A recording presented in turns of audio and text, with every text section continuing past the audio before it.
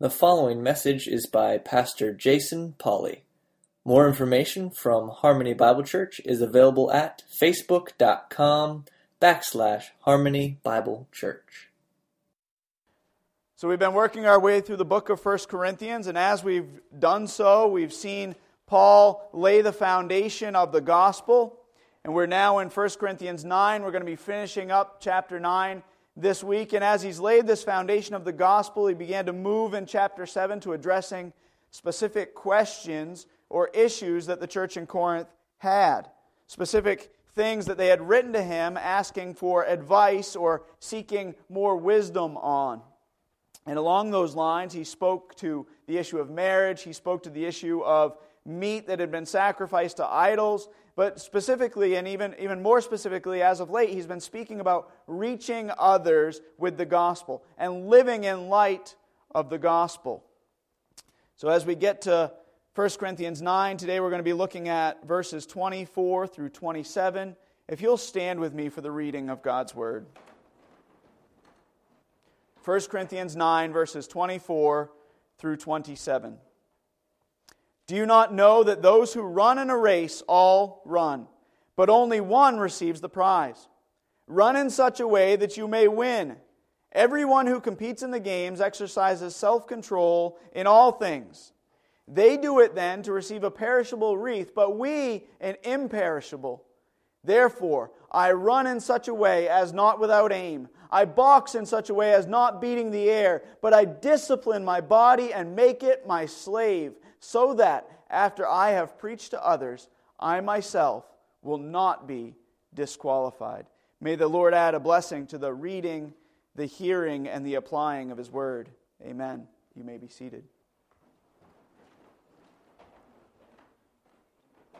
So this section serves to bridge the gap, so to speak, between Paul's discussion of sacrificing his rights for the glory of God and the good of others, which we saw last week. So sacrificing his right for the glory of God and the good of others, and chapter 10, where he deals with the issue of temptation and idolatry. And as we pick up where we left off last week, we see that Paul once again asks the question, do you not know? That's how he begins this section. Do you not know that those who run in a race all run? And the point is that not only that what follows is information that they should know, but also that it's pertinent information to the topic at hand. He says you should know this, and this is very important for you to know and understand. In other words, having just told them that their decisions should be motivated by love for God and love for others, if you remember from last week, he now tells them why it is so important to live out these principles. He now says, here's why all of your decisions should be motivated by a love for God and by a love for others. He tells them that the Christian life is one that should be lived out with purpose, with passion, and with their eyes fixed on the prize. So with that in mind, let's jump right into the first point in our sermon outline. Point number 1, the prize. Number 1, the prize. Look at verses 24 through 25 with me. He writes, do you not know that those who run in a race all run, but only one receives the prize? Run in such a way that you may win. Everyone who competes in the games exercises self-control in all things. They do it then to receive a perishable wreath, but we an imperishable. You see, here we see that Paul uses running and boxing, two popular sports of the day, as analogies for how the Christians should live. You see, the Greeks celebrated two athletic festivals, the Olympics and the Isthmian Games. The latter, the Isthmian Games, being held in Corinth. So the church in Corinth would have been very familiar with these sports and the training and competing that went into them. To the Greeks, sports was a big, big deal. And the Isthmian Games were a big deal to Corinth. So Paul is using an analogy that they can understand and relate to. And he reminds them that those who run in a race all run, but only one receives the prize. Now, we would be foolish to take this analogy too far and say that Paul means that only one person will ever get to heaven. That's not his point. His point is not, we're all running, we're all competing after each other, and somebody's going to win. Somebody's going to get to heaven. Or even that there's a predetermined number of slots, and that we're all running trying to get to that number, whatever that number might be, 144,000, or whatever that number might be. His point is not that at all. What he's saying is that winning is neither easy nor automatic. He says when you're running in a race, you run to win, and winning is neither easy nor automatic. Unfortunately, in today's world, in our culture, especially in America, people often expect something different. Many people have adopted this entitlement mindset and thus have come to the conclusion that winning should be easy and that winning should be automatic. And this, by the way, I think is a natural result of sporting events where there's no scoreboard and awarding participation trophies. I have no problem with participation trophies. I played Little League when I was little, and I got a participation trophy. That's great. But I didn't get the winner's trophy. I never once swung the bat. I only struck out once. But I was so short, this is just a side note, I was so short I could just bend my knees and slouch down, and I had no strike zone, so there was only one pitcher who could strike me out. So every time I got on base, I'm not against participation trophies. That's not the point. The point is that winners should receive trophies. It's okay. And Paul makes his point clear in verse 24. He's talking about winning is neither easy nor automatic. And he says, run in such a way that you may win. Imagine turning on your TV and watching the Red Sox players be content to just show up and take the field and not actually play the game. They just show up, they take the field, and they don't actually play. No, they show up, and they show up to compete. At least prior to the All-Star break, that's what they do. I'm not sure what they do after that. But the point is that athletes compete with the prize in mind. Just this past week, in relation to the doping scandal, I don't know if you followed any of this with Russia and some of the Russian athletes being accused of using drugs and cheating in the Olympics. I heard an American athlete, talking about competing and training, and she said that she competed in the games with the clear goal of standing on the platform and receiving the gold medal while hearing the national anthem played. She had that goal in mind. She was competing to win. And in Corinth, the prize was not a gold medal, but a wreath. The Greek word for wreath is stephanos, and it refers to a circle of leaves or that one would wear on their head, or a circle of pine that one would wear on their head. However, to refer to it just that way, without further explanation, does injustice to the word. Because we have to understand the cultural significance of the word. We wouldn't say that an Olympic athlete, that they compete, and when they win, they get a little piece of metal attached to a ribbon. Right? We say they won a medal. And whether it's gold or silver or bronze, we know and understand that these medals are a symbol of victory and great honor. That if somebody wins a medal in the Olympics, it's a sign of great, great honor. And in the same way, this stephanos, this crown or wreath that was awarded to the winner, was a symbol of victory and honor. It was just a wreath, but it was what was associated with that wreath that was important. It was the symbol of winning. So Paul makes it clear that the prize that the Corinthians are seeking is different. It's different in that it's not temporal, it's not going to fade away, but it's eternal. It will last forever. He says these athletes, do it, they compete, they do it to receive a perishable wreath, but we an imperishable. You see, not only will that wreath not last, but the glory and fame and honor associated with that wreath will not last. And Paul knows that. He says they're competing, and they're competing for something that's culturally important, but it's not going to last.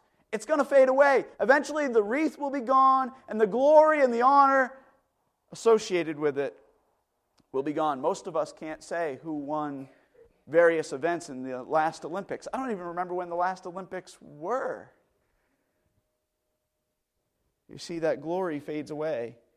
You know, I competed when I was younger in a number of martial arts tournaments.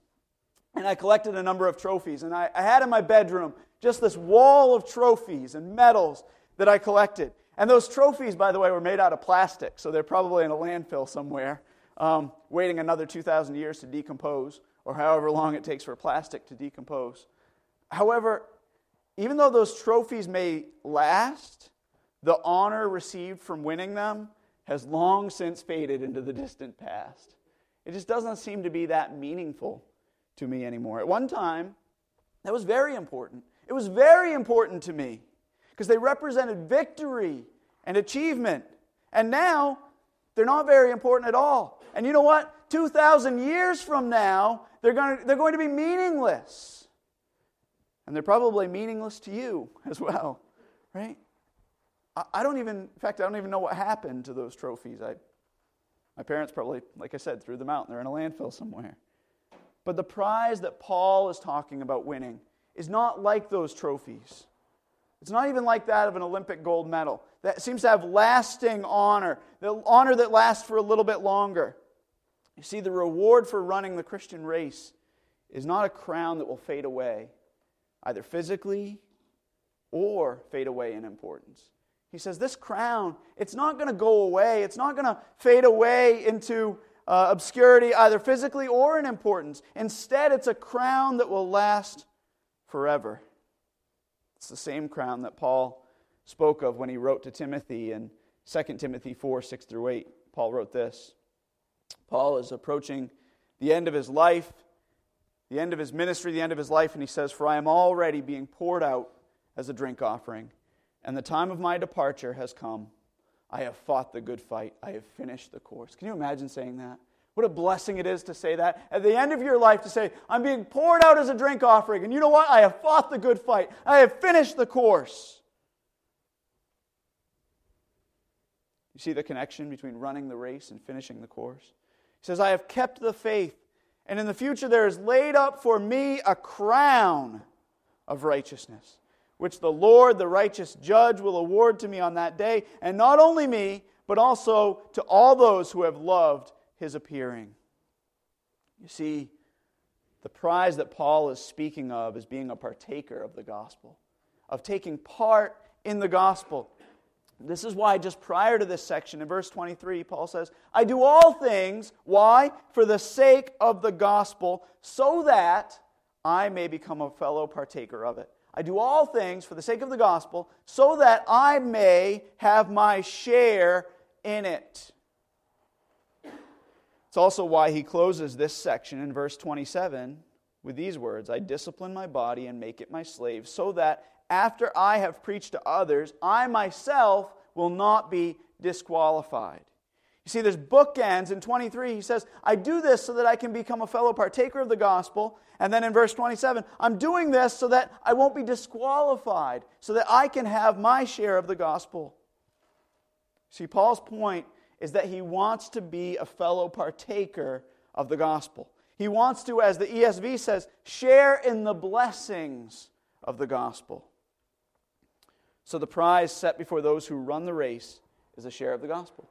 He says, the prize set before me is my share in the gospel. Therefore, I'm going to run this race so that I can be a partaker of the gospel. And what does the gospel promise? The gospel promises eternal life. That's what the gospel promises. So what Paul is saying, run. He's saying, run the race, this race called life, with the prize in mind. The prize of eternal life. And you may be saying, wait a minute, Pastor. Are you insinuating that somehow we're saved by works? This sounds an awful lot like works-based salvation. That somehow it's up to us to run the race of life. And if we run hard enough, if we run fast enough, that somehow we will get to eternal life. And that's not at all what I'm saying. To that I say never.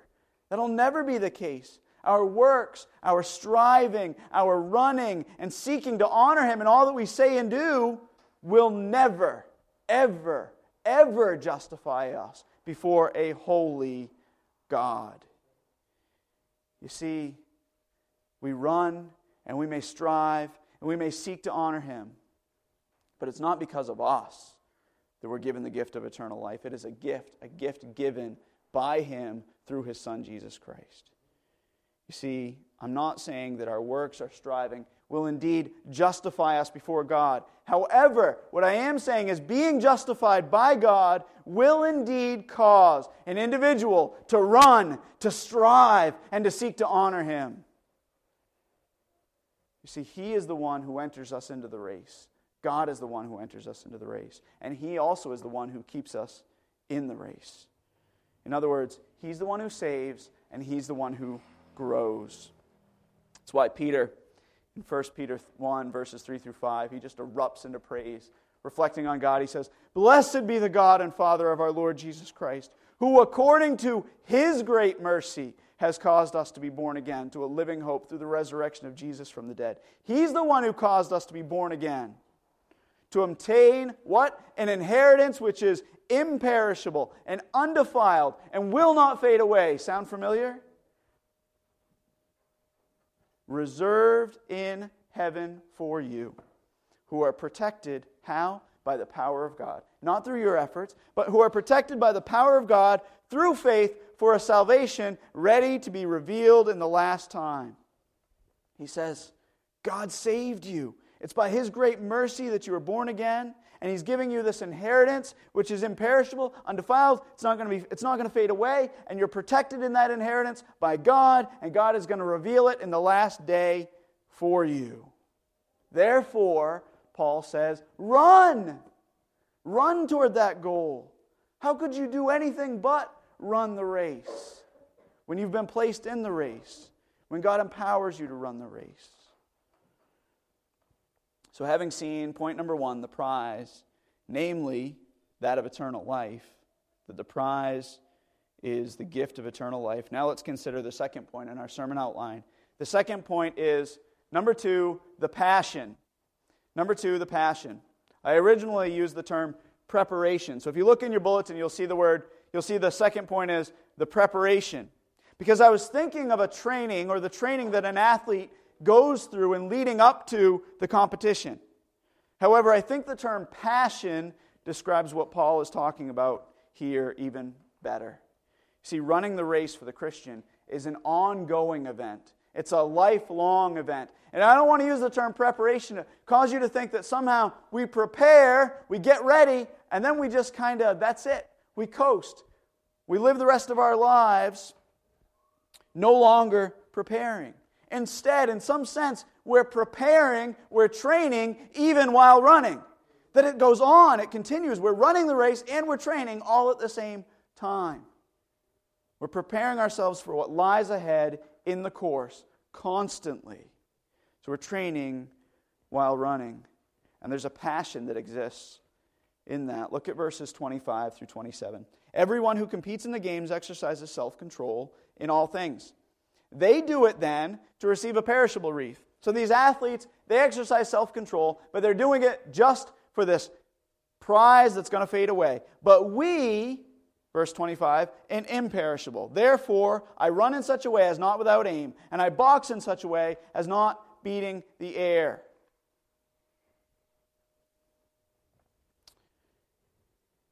He says, but I discipline my body. Instead of that, I discipline my body and I make it my slave. You see, the words that jump off the page here are self-control and discipline. The Christian life is indeed one of self-control and discipline. The word self-control is the Greek word, I need to slow down to pronounce this one, right? Enkrateuomai. It's the Greek word enkrateuomai, and it means exactly what you think it might mean, to have control over oneself. A novel idea. Self-control means to have control over oneself. An athlete understands the need to exercise self-control. They're not controlled by their bodies or their thoughts or their desires. Instead, they control those things. Instead of letting their stomach or their taste buds dictate whether they should eat, instead of saying, well, you know, the fellowship luncheon is next week, and maybe I should go back and have seconds or thirds or fourths of Kim Smith's famous brownies. Instead, they exercise self-control control over their stomachs, and they say no to their desires. You see, in the same way, the Christian life is marked by not letting our appetites control us, but instead controlling our appetites. Just because we're desirous of something does not make it right. In fact, our sinfulness causes us to often desire that which is wrong. Paul says, I run in such a way as not without aim. He's saying, I tell my legs where to go. I don't let them tell me where they're going to take me. And furthermore, he says, using the second analogy, the second sporting analogy of boxing, he says, I box in such a way as not beating the air. Again, I tell my arms and legs where and how to move. Can you imagine if the opposite was the case? Can you imagine a runner gets up and he's ready and the starting gun goes off and he just kind of runs wherever. He's not following the track. He's just running to and fro, runs up in the stands and runs here and there and everywhere. And he says, well, I was just letting my legs take me. I was just letting them take me wherever they willed. Or a boxer gets in the ring and he just starts swinging at the air. He says, I'm not going to be a runner who just runs any old direction.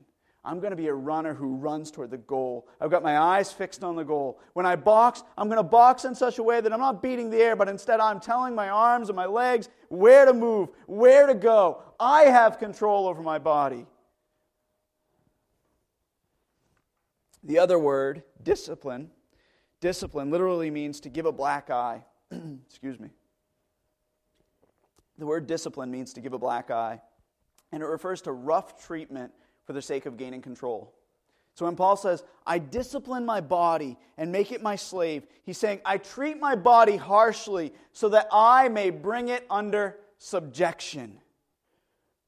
A runner doesn't say, well, when I run, my lungs hurt, so I figure I'd better not run. I mean, Matt has taken up running, and Matt doesn't take up running. He doesn't leave and go, well, when I run, this thing happens, my legs, they get sore, so I better not run. Or my lungs hurt when I run, so I got to stay home. Or I get, my body sweats when I run. He doesn't let his body control him. Instead, he controls his body.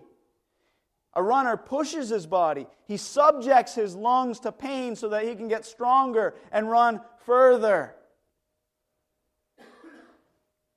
Not only did I do martial arts in high school, I also ran track. I was not as dedicated to track as I was martial arts. I ran distance, so oftentimes the assignment for the day, the track team would show up and they'd each have on the wall their assignment for what they were supposed to do.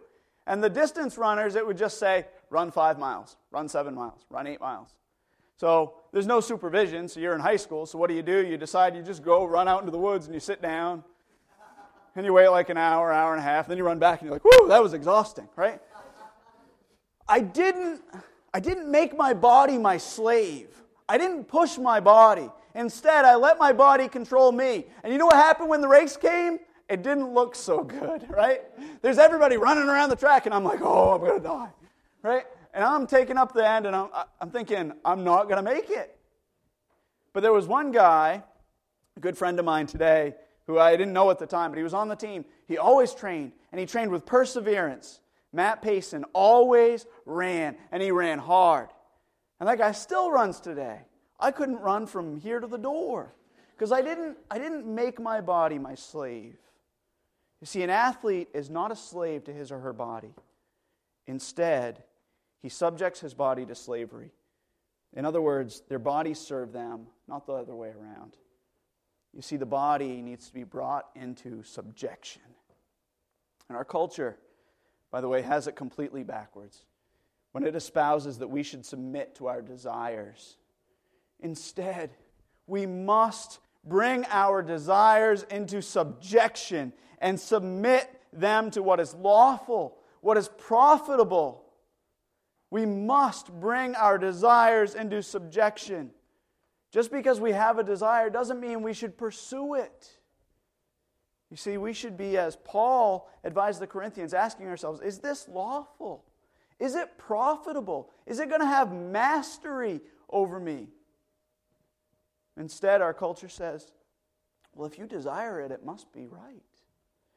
And that's not a Christian concept, by the way, that we're supposed to have mastery over our bodies or that we shouldn't submit to every desire. That's just a good, plain, common sense principle that every Joe who's a believer or not a believer should understand. That we don't eat every cookie we can eat. We don't rob a bank because we want a motorcycle. We subject ourselves and we control our desires by examining what is lawful and what is profitable. So an athlete, whether a runner or a boxer or whatever, he trains and he competes with passion, making his body his slave. You see, the athlete has the goal, the prize in mind, and they pursue that prize with exercising self-control and discipline along the way. And in the same way, the Christian is called to pursue eternal life, exercising self-control and discipline all along the way. So having seen number one, the prize, namely eternal life, and number two, the passion, the self-control and discipline is part of our daily experience as believers, as we run the Christian life, as we run the race, so to speak. Now let's consider our third and final point in our sermon outline. The third and final point is, number three, the purpose. How convenient. It begins with P. Number three, the purpose. Look at verses 26 through 27 with me. Therefore, I run in such a way as not without aim. I box in such a way as not beating the air, but I discipline my body and make it my slave, so that after I have preached to others, I myself will not be disqualified. Paul says that he exercises self-control and discipline so that he will not be disqualified. The word disqualified refers to being proven worthless. He knows the same reality as James 2, which speaks of faith without works being dead or worthless. He says, I don't want to just preach to others, only to find that my faith is worthless, that it's dead. He doesn't want to preach to others without himself experiencing genuine saving faith. You see, he's not satisfied with being only a proponent of the gospel. His desire is also to be a partaker of the gospel. The same Greek word that's translated disqualified also appears in 2 Corinthians 13:5. There we read this. Test yourselves. Paul writes to the Corinthians later on, test yourselves to see if you are in the faith. Examine yourselves. Or do you not recognize this about yourselves, that Jesus Christ is in you, unless, indeed, you fail the test? And the fail the test there is the same Greek word for disqualified. Unless, he says, Jesus is in you, unless you're disqualified. Almost in a sense, unless he's not. Maybe he's not in you. You see, Paul understood that a life lived without self-control and without discipline is the life of one who is disqualified. That being a Christian is not about saying a prayer, it's not about walking an aisle, it's not about coming down front and saying, I'm going to follow Jesus and now I've got eternity and I can do whatever I want. Instead, it's about submitting everything in our lives to Jesus Christ. And we never get there, by the way. Don't hear me say that I'm submitting everything to Jesus. I'm saying every day I get up and I repent for not submitting everything to Jesus. That I desperately am trying to submit to Jesus. And my flesh is weak. My spirit is willing, but the flesh is weak. And I repent, and by God's grace, He's growing me. He's growing me and saying, keep on with the self-control. Keep on with the discipline. Keep on serving me. You see, Paul wasn't happy to be a spectator in the race. He wanted to be a participant. You know, I get a kick out of the people who, whenever the New England Patriots or the Boston Red Sox win a championship, or the World Series or the Super Bowl, I always hear people saying things like, we did it! We won! And I think, really? Did you really have much of a part in it? I mean, did you? You see, I may very well understand the goal. I've seen the Commissioner's Trophy. Last year, I got to go to a Red Sox game, and I got to sit in the EMC Club seats, and where they have the World Series trophies behind the glass, and there's the restaurant there. It was awesome. So I get to sit there and get to see the trophies. And I got to see them up close and personal. There's only like that much glass separating me and those trophies. So I understand the prize. I know what the prize is. And by the way, I'm passionate about the prize. It's my intent to cheer them on this year, right? So that I can see them take home that prize yet again. However, I'm not really a participant in the process. I may understand the prize, I may have passion about the prize, but I'm not a participant. I assure you that if I throw on a uniform and I head down, right, and I run on the field with the Red Sox uniform on, they're going to say, hey, wait a minute, you're not qualified to be out here. And furthermore, every player, even if he is on the team, must clearly understand how the prize is won. He understands the rules of the game and how the prize is won. And if those players don't go after the prize the right way, i.e. they use drugs or they cheat, they will be disqualified. You see, you have to go after the prize in the right way. You can't just value the prize and think you can get the prize any way you want. I couldn't smash the glass, take home the prize, and think that somehow I've now won the World Series trophy. I'm a World Series champion. Look at me, I've got the trophy. So in our text, the prize is eternal life. And the only way to win the prize is to be found in Jesus Christ. The only way to achieve that prize is through Jesus. And one may be desirous of eternal life. They may even be passionate about eternal life. Suicide bombers are, right? The suicide men fly planes into buildings. They are passionate about the prize. They're passionate about eternal life. But they don't understand the way to get to the prize. There's only one way to get the prize, and that's through Jesus. That's why Jesus said, I am the way and the truth and the life. And no man comes to the Father. No man gets the prize. No man gains heaven but through me. You see, Paul understood the purpose of fixing his eyes on the prize. He understood, I need to fix my eyes on eternity, and I need to be passionate about the race.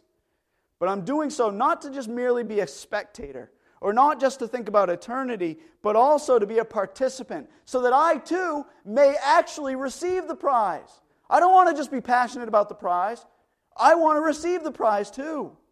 I want to be a participant, Paul said. See, Paul understood the call to live for Jesus.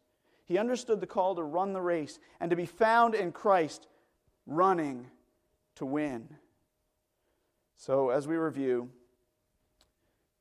Paul speaks of number one, the prize, namely that of eternal life. Number two, the passion, the self-control, the discipline, seeking after the prize.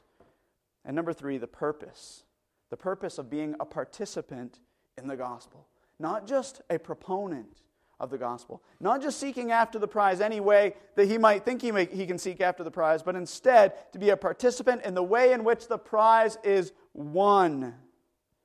See, we fix our eyes on the prize, and we have passion for the prize, so that we might one day receive the prize. So the question is, how do we apply all of this, both individually and corporately, specifically here at Harmony Bible Church? How do we take this text that Paul has written to the church in Corinth, how do we apply it to our lives, specifically here at Harmony? Well, number one, we must run the race with the prize in mind. We have to run the race with eternity in mind.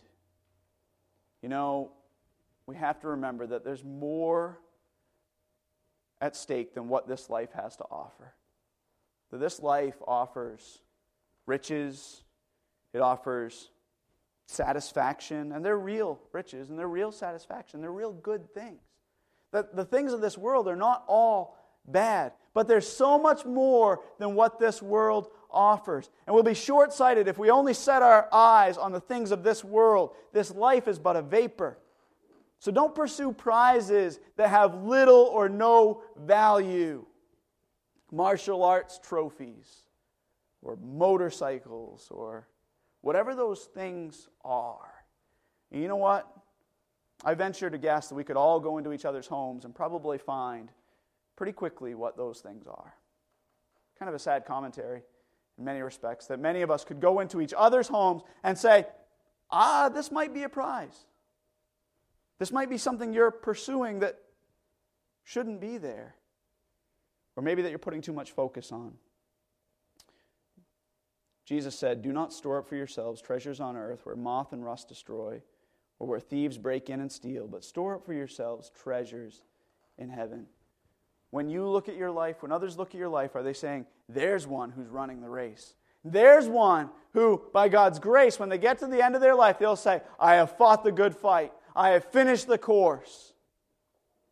Or will they say, wow, there's a guy who had an awful lot of Elvis records, or whatever, right? Big deal. I've never said this before, but I've never sat beside somebody in a hospital bed as they're dying, and had them say, if only I'd finished my collection. Never. Or if only I'd made $10,000 more. Or if only I'd gotten that house on the lake, or the house on the ocean. Or if only I'd bought a private, whatever.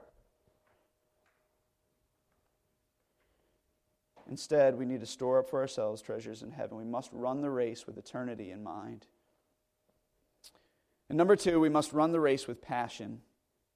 We must exercise self-control and discipline. We have to subject ourselves, our bodies, our will, our desires to the will of God. And we need to ask for help in directing our passions. And by the way, we can by properly equipping ourselves with the tools that He has given us. He's given us great tools. He's equipped us with the armor of God that we can put on. He's given us His Word. He's indwelt us with the power of the Holy Spirit. The Spirit dwells inside of us, that He lives in us and gives us the strength to live for Him and for His glory. So therefore, we cry out to Him and exercise self-control and discipline and say, I'll beat my body, I'll buffet my body, I'll do whatever I need to do so that I can run this race with passion. And number 3, we must run the race with purpose. We must run the race with purpose. The purpose being to be found in Him and bring Him glory. See, we must not be content to just be a spectator, but we must also desire to be a participant. Paul says, in this context, he's saying, I become all things to all people so that I might save some. He says, I am all about sharing the gospel. I'm about laying down my rights so that I can witness to others, and I want to be also a participant in the gospel. You know, I wonder how many people don't share the gospel because they don't believe the gospel. I wonder how many people don't live out the gospel in front of others because they don't understand the gospel. I wonder how many people sit in church Sunday after Sunday after Sunday and never speak to their lost and dying friends and neighbors because they themselves are not a partaker of the gospel. They're a proponent.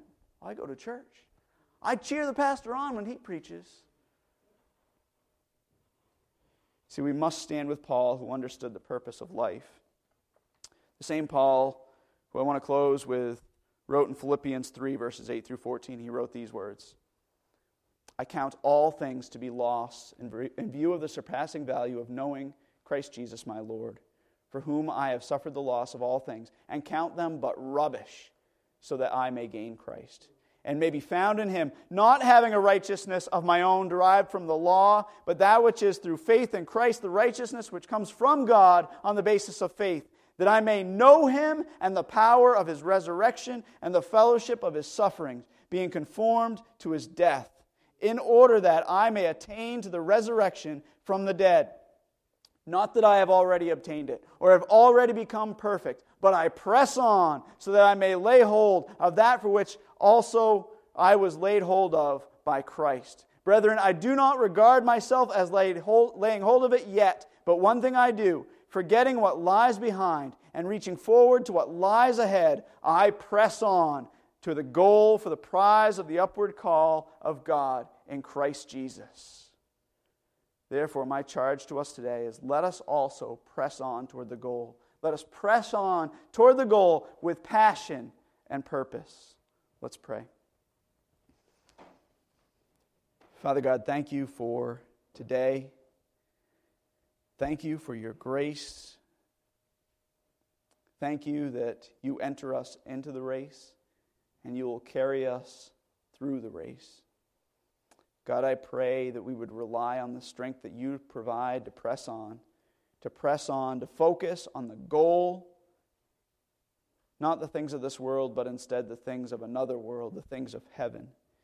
God, that we would press on with passion, that we would no longer submit to our desires, to our own will, but instead submit to your will, to have our eyes fixed in the direction of heaven, and that we may run with purpose, so that we will not be disqualified, but instead will be found in you, so that when we reach heaven we may hear, "Well done, good and faithful servant, well done."